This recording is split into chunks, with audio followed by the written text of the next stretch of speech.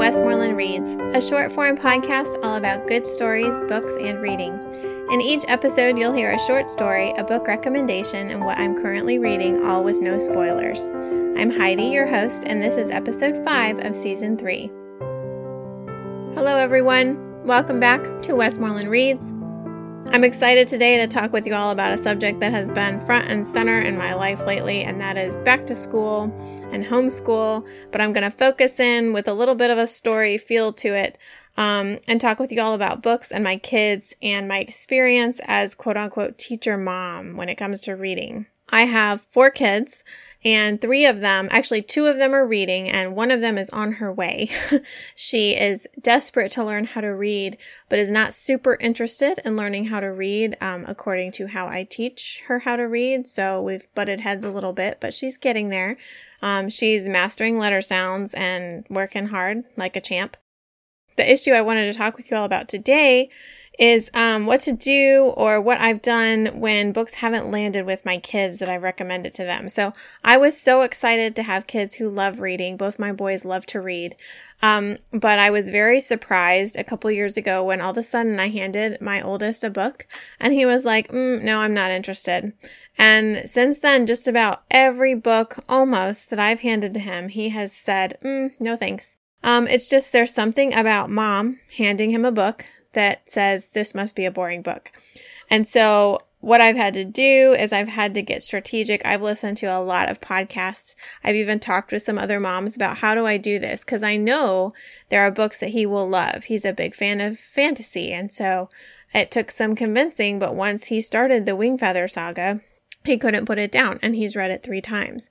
And so I was kind of crowdsourcing and brainstorming and thinking, how do I get this kid to trust that I know that he will enjoy reading these books that I have picked out for him?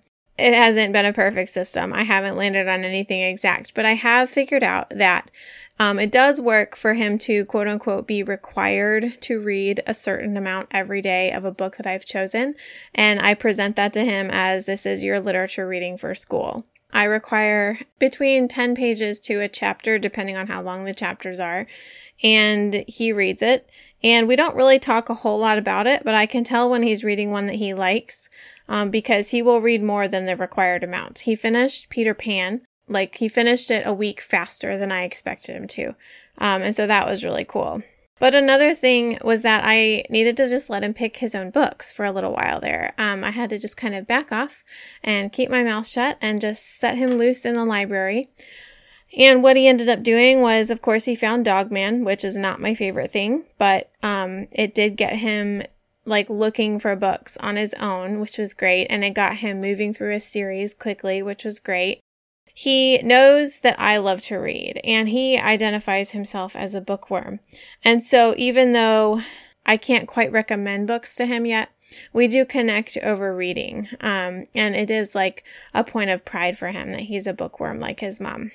So we're still working on the balance of you have to read this and you can skip this if you're not enjoying it.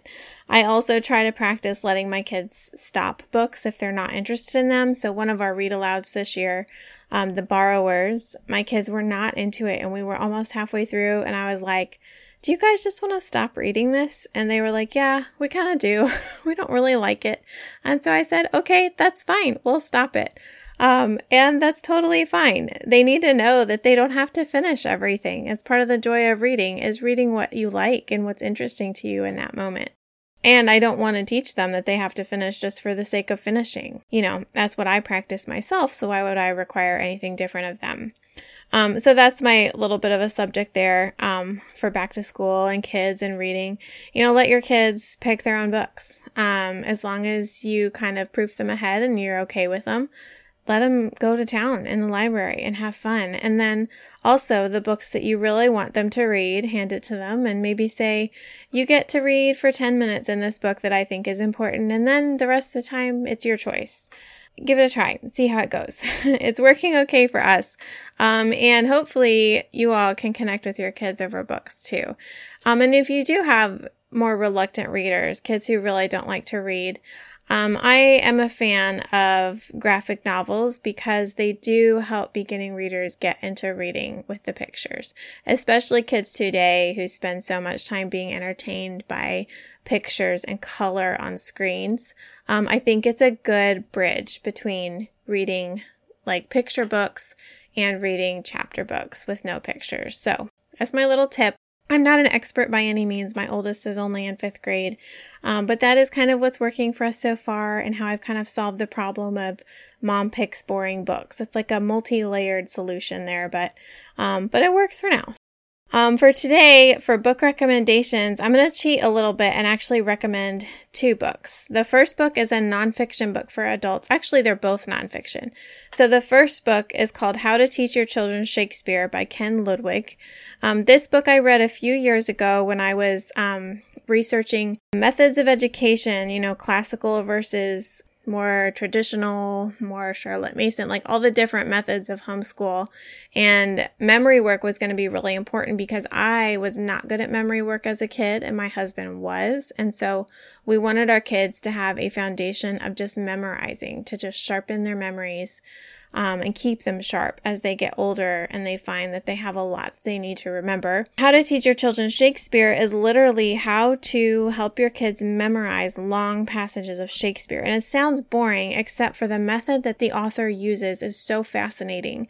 He literally sat with his kids and memorized Shakespeare with them and then performed it. And he had a very busy professional life. And so it was one of the only times of day he got to sit with his kids and spend time with them.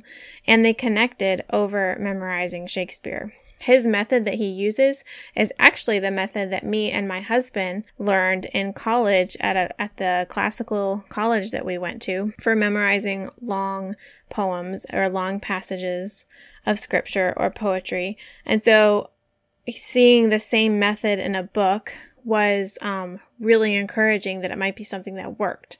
And so I started it out with my kids from the very first day of preschool, memorizing poems. And after a few days of doing that, they had the poem memorized. And it was so great. Ludwig goes into more detail about memorization and what it's good for and how it can help you long term. And even if you don't use it for memorizing Shakespeare, it's a useful method to help your kids memorize anything. Probably every kid at some point in their school career is going to have to memorize something. And so I highly recommend this book for how to teach your kids how to memorize things. And hopefully you, if you haven't learned how to memorize things well, can learn as well. It's super practical and super useful even as adults. So that was How to Teach Your Children Shakespeare by Ken Ludwig. My second recommendation is a children's nonfiction book called Birth of an Island by Millicent E. Selsom. This book is a short and sweet nonfiction story of an island, and it is a story. It takes the simple scientific facts of an island's formation and presents it in a narrative style that makes it into a story about a living character.